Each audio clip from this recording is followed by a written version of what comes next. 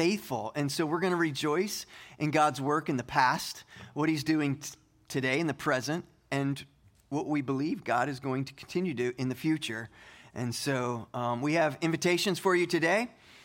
Please go to the 25th anniversary table over here to get your invitation if you haven't received one already.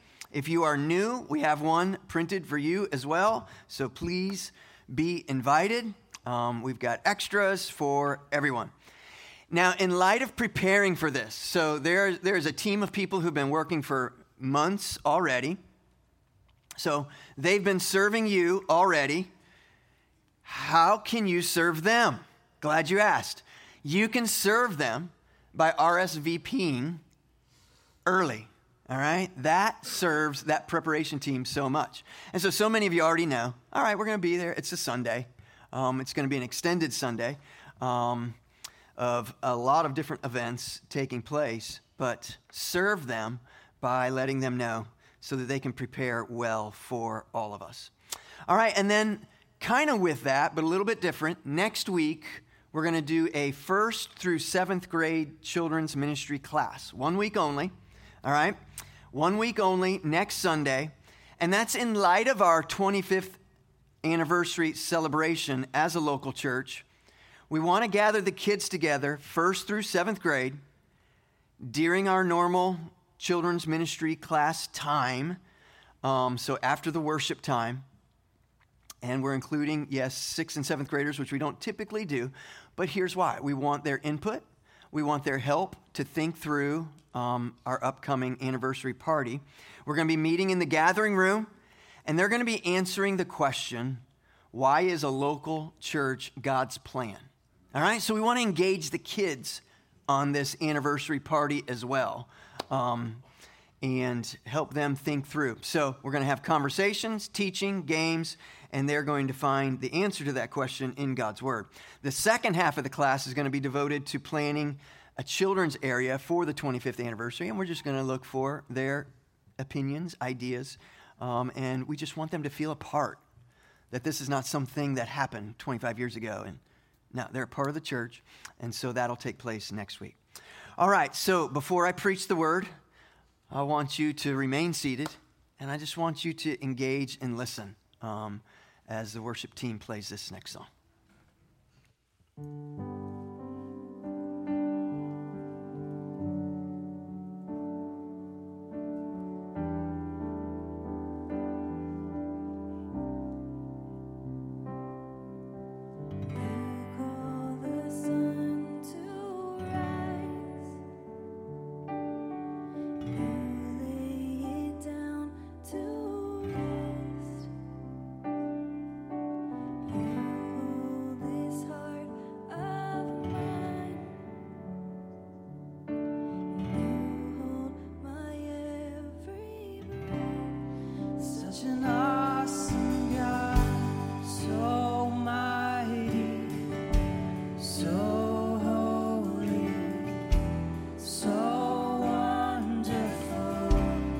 Such an awesome God, so steadfast, so generous, so faithful. Seated in majesty, reigning in holiness.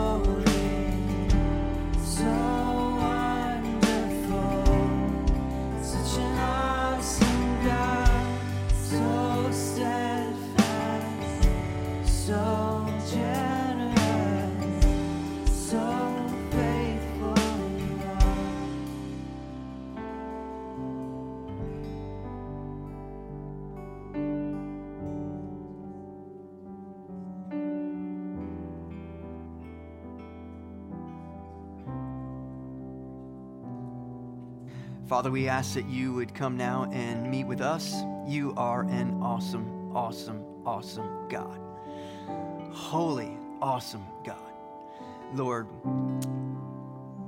regardless of circumstances, fill our hearts with joy this day, I pray, in Jesus' name. Amen.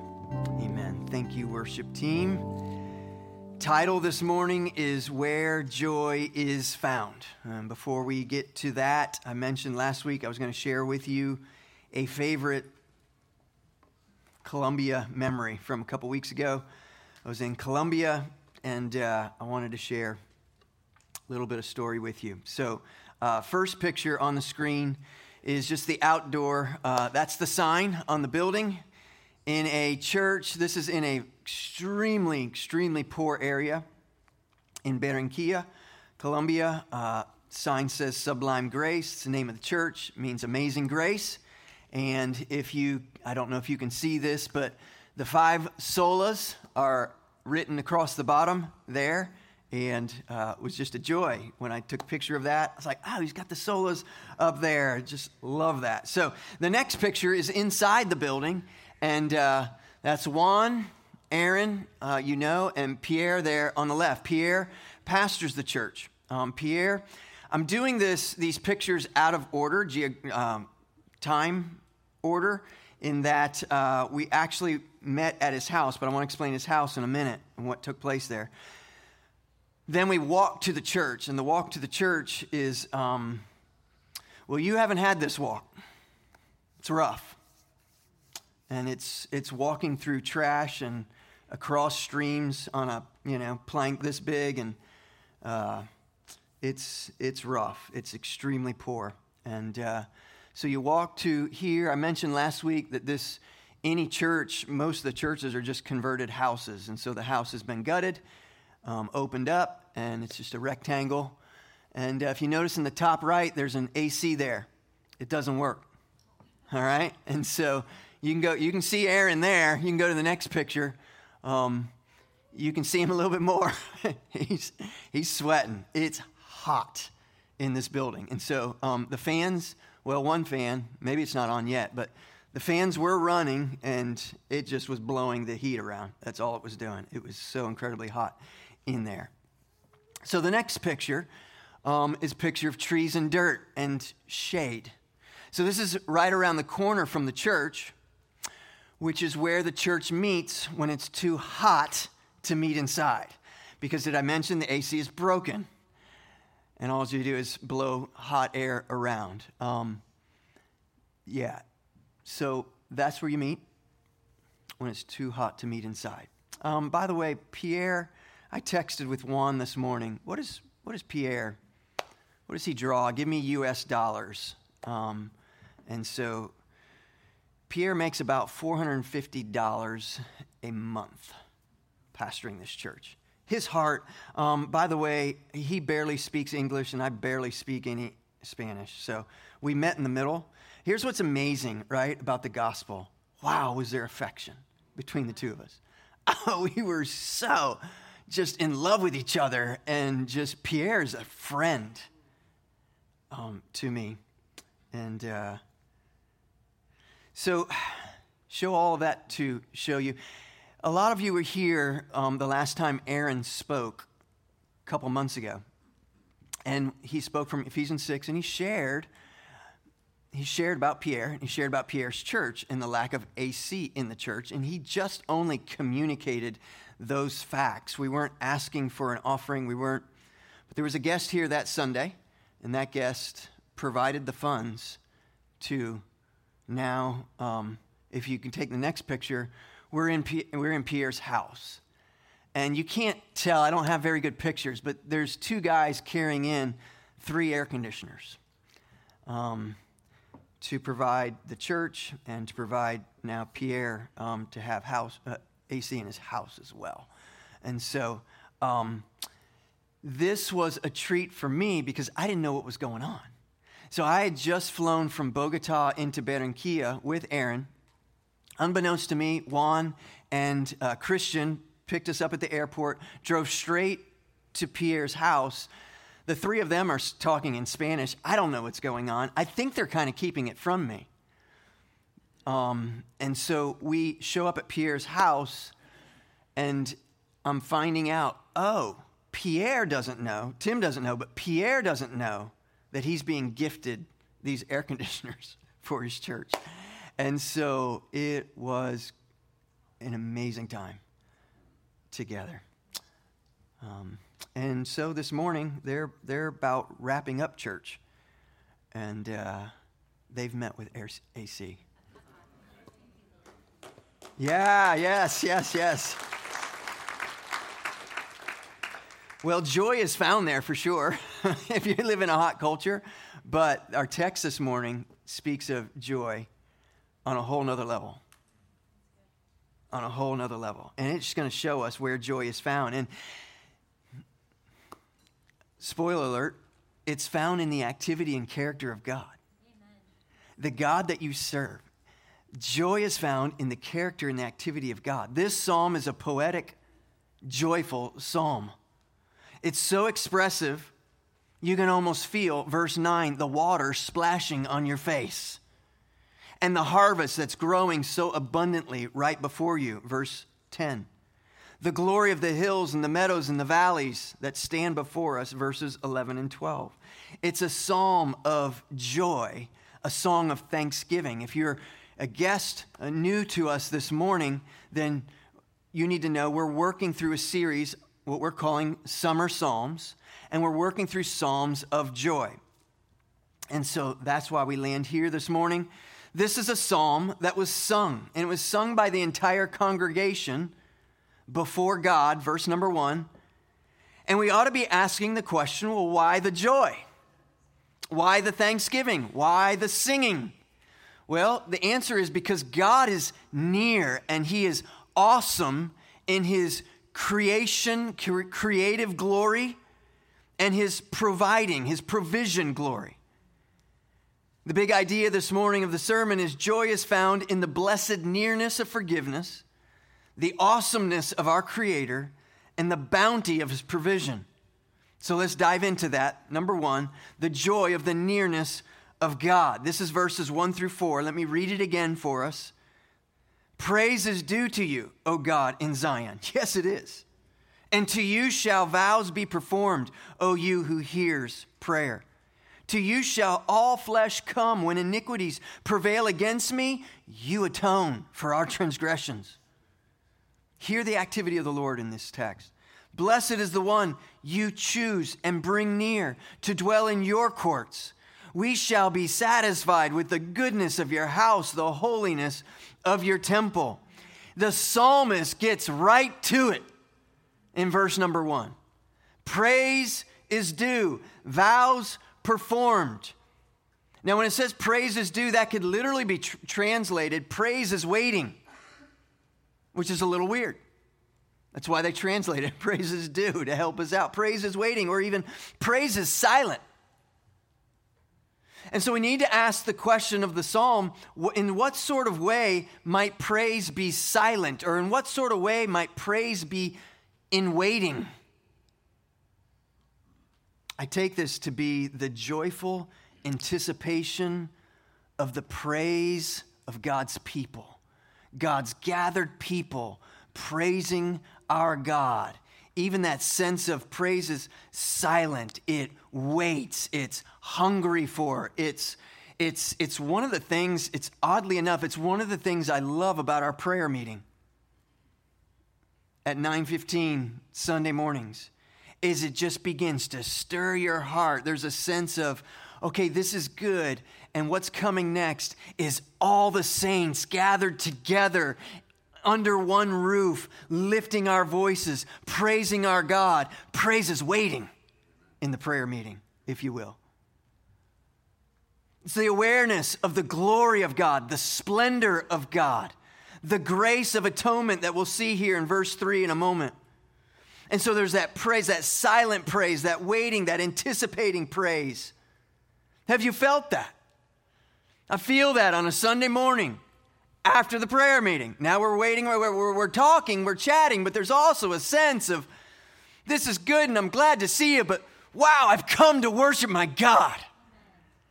And in a few moments here, voices will be raised to worship the one and only God. Glory to his name be praised. And so that sense of anticipation for that next opportunity, we leave the building singing.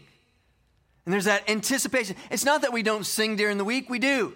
But there's something different when the church gathers together under one roof and raises their voice to sing about our great God. What an awesome God we serve. Because of grace and because of mercy and because his grace and mercy has been lavishly poured out on us, we anticipate. Oh, when do we get to come together again? When do we get to sing together again? When do we get to lift our voices together again? When's that next opportunity where we get to burst into song about our great God? The goodness of God beckons us. It calls us, calls the follower of Christ. And so Psalm 65 unpacks for us this beckoning, this grace call that's drawing us to worship him. Why? Well, verse 2, O you who hears prayers. Verse 3, you atone for our transgressions. Verse 4, you chose and bring near to dwell in your courts. Listen, this psalm is not unique. All the psalms, they're not about you. They're not about me. This is you who hear prayers, you who atone for transgressions, you who choose and bring near to dwell in your courts. Praise be to God. The Psalms are about our God. And it's not that we have nothing to play in the Psalm. The response to the Psalm, to who God is joy. Where is joy found? It's found in God. Above the circumstances, above the challenges that we find in this life, we find a greater joy. And so he hears our prayers, it says in verse 2, meaning God is not deaf to your cries. How encouraging is it to know that when you pray, God hears every prayer uttered. You've never prayed and not been heard. Now, you've prayed and not received what you so desired.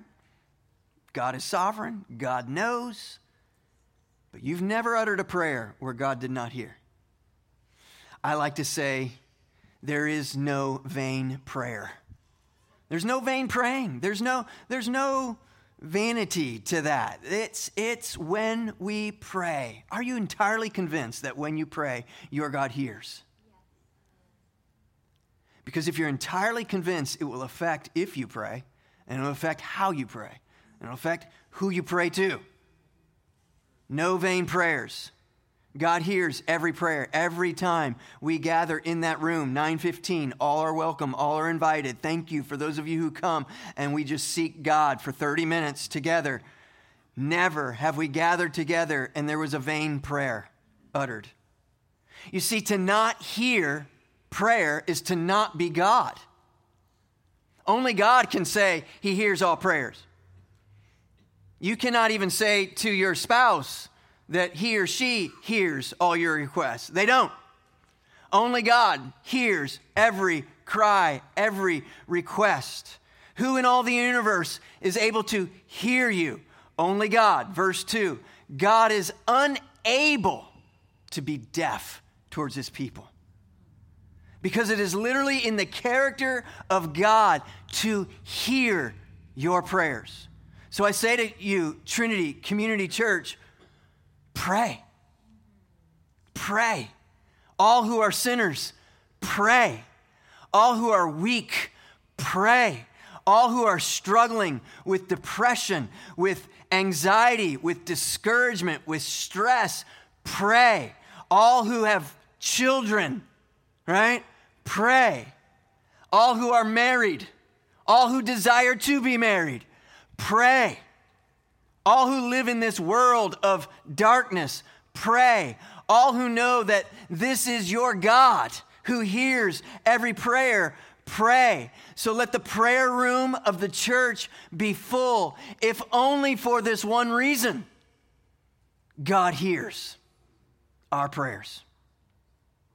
Verse 3, when iniquities prevail against me, you atone for our transgressions. Joy. Joy. Do you believe the psalm that Christ has atoned for our sins? Romans 5, 1 and 2 says, therefore, since we have been justified by faith, we have peace with God through our Lord Jesus Christ. Through him, we have also obtained access by faith into this grace in which we stand, and we, what is he going to say? We rejoice in the hope of the glory of God.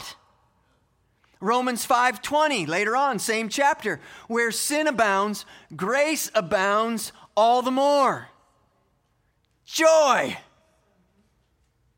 But I'm aware of my sinfulness, but I'm aware of that argument, but I'm aware of the way that I spoke to my children, but I'm aware of the way that I treated my spouse. Joy comes that in the midst of the iniquities, Christ has atoned for our transgressions. Joy. Sin separates us from God. We heard that from our psalm last week as well. Sin creates a barrier between us and God. Christ came. He died on the cross to remove the barrier between us and God. That's the point of the cross. To remove our sins, to give us his righteousness, to bring us back into a right relationship with God. Christ's death, it has atoned for our sins. We have no right to be heard by God. And yet he hears our every prayer. Our separation was dealt with, and now we are invited to draw near. He chose to bring us near. Verse 4, blessed. We spoke about blessing last week. We talk in casual terms, God bless you, or what a blessing, or this is such a blessing, or this is a blessing. Right here, verse 4. You want to talk about blessing? Verse 4. Blessed is the one you choose and bring near to dwell in your courts.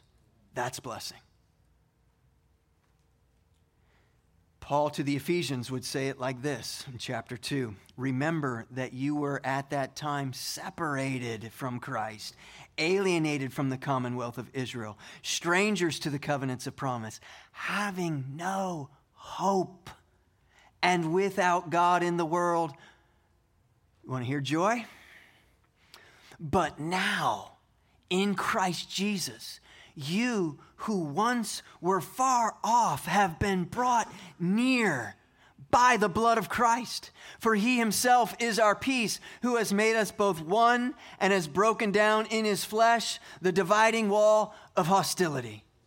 You see, the New Testament is going to unpack, verses 1 through 4 multiple times.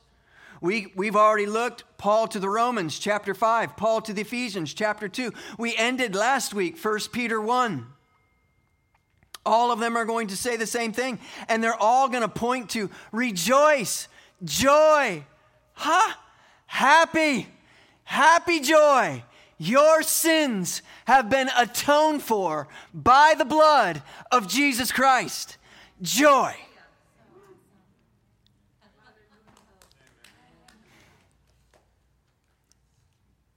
It's supreme over the circumstances.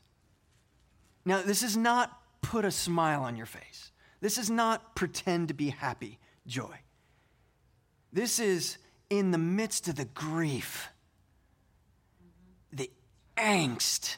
2 years ago, our summer psalms were psalms of lament.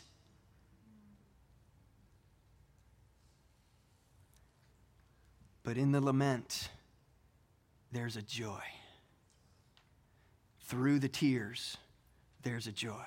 My sins are atoned for. He's speaking here, of all things, in the Old Testament of a divine election. You chose, God chose. Blessed is the one God chose and brings near to dwell in your courts. I'm not saying that you did not choose to live for God. I'm saying you chose to live for God because God chose you. He moves first. If it were not for the activity of God, you would not be choosing God. Ephesians 1 puts it like this: blessed, again, blessed be the God and Father of our Lord Jesus Christ, who has blessed us in Christ with every spiritual blessing in the heavenly places, even as he chose us in him before the foundation of the world, that we should be holy and blameless before him. And the psalmist says over you, you are blessed. Blessed is the one you chose and bring near to dwell in your courts. This is joy. We dwell with him because he came and dwelt with us. Hebrews 10. Therefore, brothers, since we have confidence to enter the holy place by the blood of Jesus, by the new and living way that he opened for us through the curtain, that is, through his flesh, and since we have a great high priest over the house of God, let us draw near with a true heart and full assurance of faith, with our hearts sprinkled clean from an evil conscience and our bodies washed with pure water. John Calvin says it like this of this verse. He says, there is a blessedness in exercising trust upon God and embracing his promises. A blessedness experienced when, through faith in Christ the mediator, we apprehend him as our Father and direct our prayers to him in that character. But before this faith and prayer can have any existence, it must be supposed that we are estranged from God by nature, have been brought near by an exercise of his favor. We are near him, not as having anticipated his grace and come to him of ourselves, but because in his condescension, he has stretched out his hand as far as hell itself to reach us. This is joy. So to say draw near to God is to say joy. It's to say joy in Christ. It's to say joy because Christ has made this possible. Only Christ could accomplish this. To say that I'm going to draw near to God because of my good works this week is to say depression, is to say absolute discouragement, is to say not even possible, sad reality. But to say Christ has atoned for our sin. Well, first of all, that he hears our prayers, that he atones for our sins, that he has blessed us, and that he has chose us in him, is to say joy, joy, joy.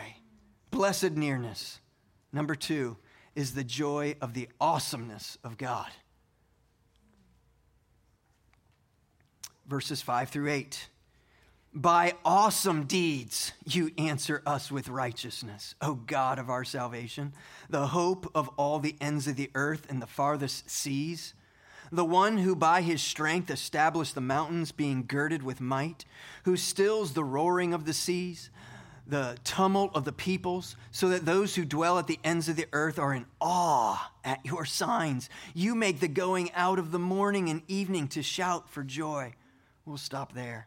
So if point number 1, there's joy in our blessed nearness due to the forgiveness and atonement of sin, then point number 2 is there joy in the awesomeness of God, who is our creator. He's the creator of all things that we see. He is awesome in his deeds, the psalmist tells us. And he says, awesome deeds, you answer us with righteousness, which is a little bit odd. What is he saying there? Some of your translations may say that he answers you in deliverance. Now, I want you to imagine the original hearer of the Psalms, God's people, the Israelites. When Israel heard the word deliverance, they would have immediately thought of God's powerful activity delivering them from the hands of the Egyptians. This is what they would recall in the word deliverance. It's God's raising up of Moses, God's freeing them from slavery, God's splitting of the sea, the chase of the enemy, God's ultimate victory, deliverance. It was celebrated, Passover, year after year. Remember, deliverance, deliverance, deliverance. So why does the ESV, the translation I'm preaching from, translate this as righteousness? Well, it's because what's being described here is by God's awesome deeds, he answers us with righteousness, meaning he makes right that which is wrong. They were in slavery. God delivered them. He made that right, that which is wrong. So we could say, he makes right what's wrong. He delivers, or we could say God's awesome deeds are righteous. Yeah, there's joy there, O God of our salvation. It's the very foundation of his being, the end of verse 5, the hope of all the ends of the earth and the farthest seas. The hope. To what extent is he the hope? Oh, to the ends of the earth. Is the very foundation of his being, this hope, over all of his creation. Some translate hope as trust. God is truly the only being, the only thing, the only being that can be fully trusted. What can you trust? What do you trust? Your bank account? Your retirement fund? Your employment? Your health? Like all of last year exposed all of that more than any other year, right? Like what do you trust? Relationships? Really? With another sinner? The only thing you can ultimately and truly trust is the Lord. He's the only one that we can say that's gathered here this morning that is trustworthy. Right? We all have said, you don't trust me? No. The only one who is worthy of ultimate trust is our God. And there's joy found there. And I love how he says, us here. While it's true, by awesome deeds you answer us. While it's true, we could say, well, that's true of you and you and you and you and you. You know, individually, that is true. But I love how regularly Scripture and here the Psalms so regularly point us to us, the community of believers. Us. By awesome deeds, you answer us, the community of God. We need to continually see that Scripture writes to a plural people. We too often read it individualistically, and we do harm. Verse 6 then points us to the glory of the mountains. Verse 7, to the glory of the sea. Verse 6, by his strength we have mountains, which is to speak of him as the creator. So the psalmist is saying, oh my God, and his awesome deeds and his glory. And he points us to God's power as creator. And then in verse 7, he says that he stills the roaring seas, which is to say he's not only creator, verse 6, but he's also Lord Master, verse 7, meaning he's Lord of the sea. He's creator of the mountains. He's Lord of the sea. It's unpacking two different attributes of God there. So he stills the roaring seas, verse 7, which recalls probably to our mind Mark chapter 4, where Jesus gets in the boat with his disciples. A huge storm kicks up. It's a storm large enough or threatening enough that the disciples are terrified for their lives. And so they wake Jesus up and they accuse him. Don't you care? We're about to perish. Don't you care? Mark 4 then picks up and Jesus speaking, peace, be still. And the wind ceased and there was a great calm. And he said to them, why are you so afraid? Have you still no faith? And they were filled with great fear. They were afraid during the storm. Now they're filled with great fear because holiness is in their boat. they're standing before an awesome God. And they're filled with great fear and said to one another, "Who then is this, that even the wind and the sea obey him?" Answer, he's the Lord of the sea. He's the creator of the mountain, verse 6. He's the Lord of the sea, verse 7. That's not all these verses are saying. The end of 7 says, the tumult of the peoples. Most commentaries speak of this as political tumult. So he's the Lord over the political chaos of the world, the peoples, the nations. The psalmist is communicating here in the middle of the unrest. What? He's creator, he's Lord. Oh, I just love this so much. Lord, thank you for your word. In the middle of the political unrest, in the middle of the COVID unrest, in the middle of relational unrest, in the middle of employment unrest, in the middle of uncertainty unrest, rest in this. Christ is Lord over all.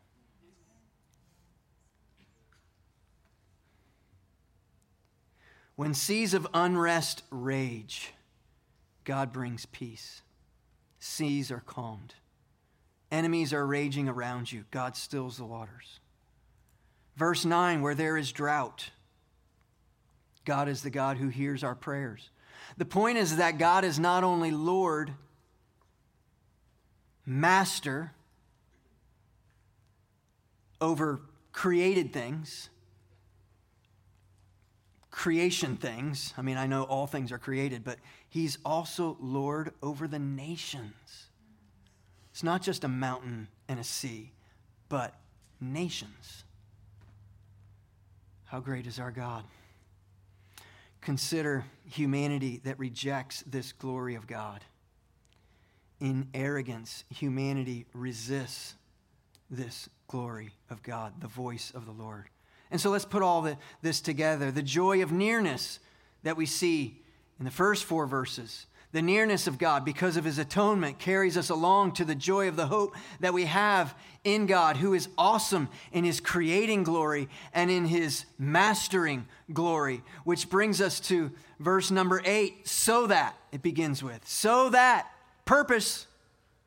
When you hear that, it's purpose statement. Here it comes. So that those who dwell at the ends of the earth are in awe at your signs, are in worship of you. Awe at your signs. You make the going out of the morning and the evening to shout for joy. Meaning you make from sun up to sundown and to the ends of the earth. You are to be praised. You are to be worshiped because of who you are. Number 3, the joy of the provision of God. So, point 1, there's joy in our blessed nearness due to the forgiveness of our iniquities. Number 2, there's joy in the awesome glory of our God who is creator and master. And number 3, there is joy in God, our provider. Look at verse 9. You visit the earth and water it. You greatly enrich it. The river of God is full of water. You provide their grain, so you have prepared it. Your water is furrows, abundantly settling its ridges, softening it with showers and blessing its growth. You crown the year with your bounty. Your wagon tracks overflow with abundance. The pastures of the wilderness overflow. The hills gird themselves with joy. The meadows clothe themselves with flocks. The valleys deck themselves with grain. They shout and sing together for joy. It's the joy found in the harvest. Now, this is a different culture than our culture.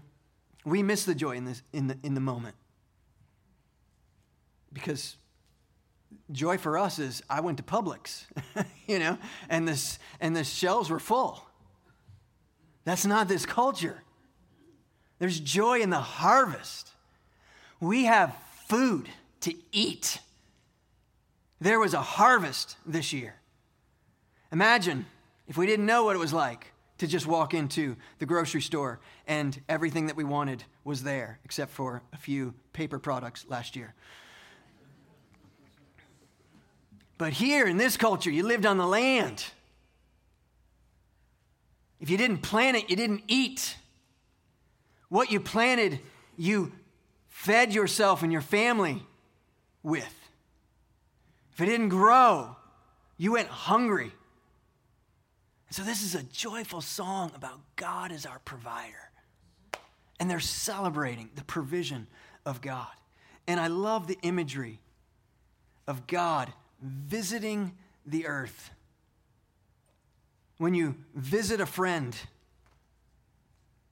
well, when I was in Colombia, before I went to Colombia, I was like, I got to take Juan and his wife and Eduardo and his wife. I got to take a gift. I want to take something. And so I went and bought some Titusville t-shirts and gave them some t-shirts. And it's just fun. They appreciate it. They've been to Titusville. So it had some meaning and sounds silly to us, but I didn't want to go empty-handed. I want to give them something. The Lord visits the earth. He provides. And he doesn't give t-shirts. The good gifts that he gives, we've already been rehearsing. The provision of the Lord, ultimately, is your salvation.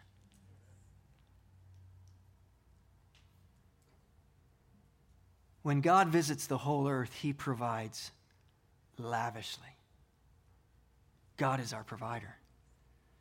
So verse 12, the pastures of the wilderness overflow. The hills gird themselves with joy. The meadows clothe themselves with flocks. The valleys deck themselves with grain. They shout and sing together for joy. Do you hear just the lavish provision of our God?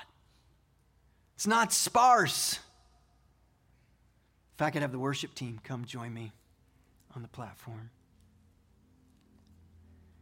And all of that takes place. It starts with the pastures of the wilderness overflow. So the psalmist is setting up a contrast there, right? The wilderness overflows. It's to say the wilderness that is empty overflows. The wilderness that is darkness overflows in God's provision. The wilderness, that's biblically, it's a picture of lifeless, dark, emptiness, but in the darkness and the emptiness and the lifelessness, it's overflowing in the abundant provision of our God. He visits them with rain, and the pastures overflow with life. The wilderness overflows. The hills are girded with joy. The meadows are clothed with flocks. Valleys are decked with grain, and all of it turns out, if you will, in their Sunday best to worship our God. As they gather together, if you will, to shout and sing. They shout and sing together for joy. God came and visited them in the wilderness, these hills, these pastures, He came and he visited you in the wilderness, in your darkness, in your emptiness, when you had no life. Christ came and he visited you. And because he did, you came to repentance and faith. And now you are no longer darkness, but you are in the light. You once did not have life, but now you have new life in Christ Jesus. Because he has provided everything lavishly for your salvation. So the people join with the mountains and the valleys and the hills, lifting their voices together to worship our awesome God.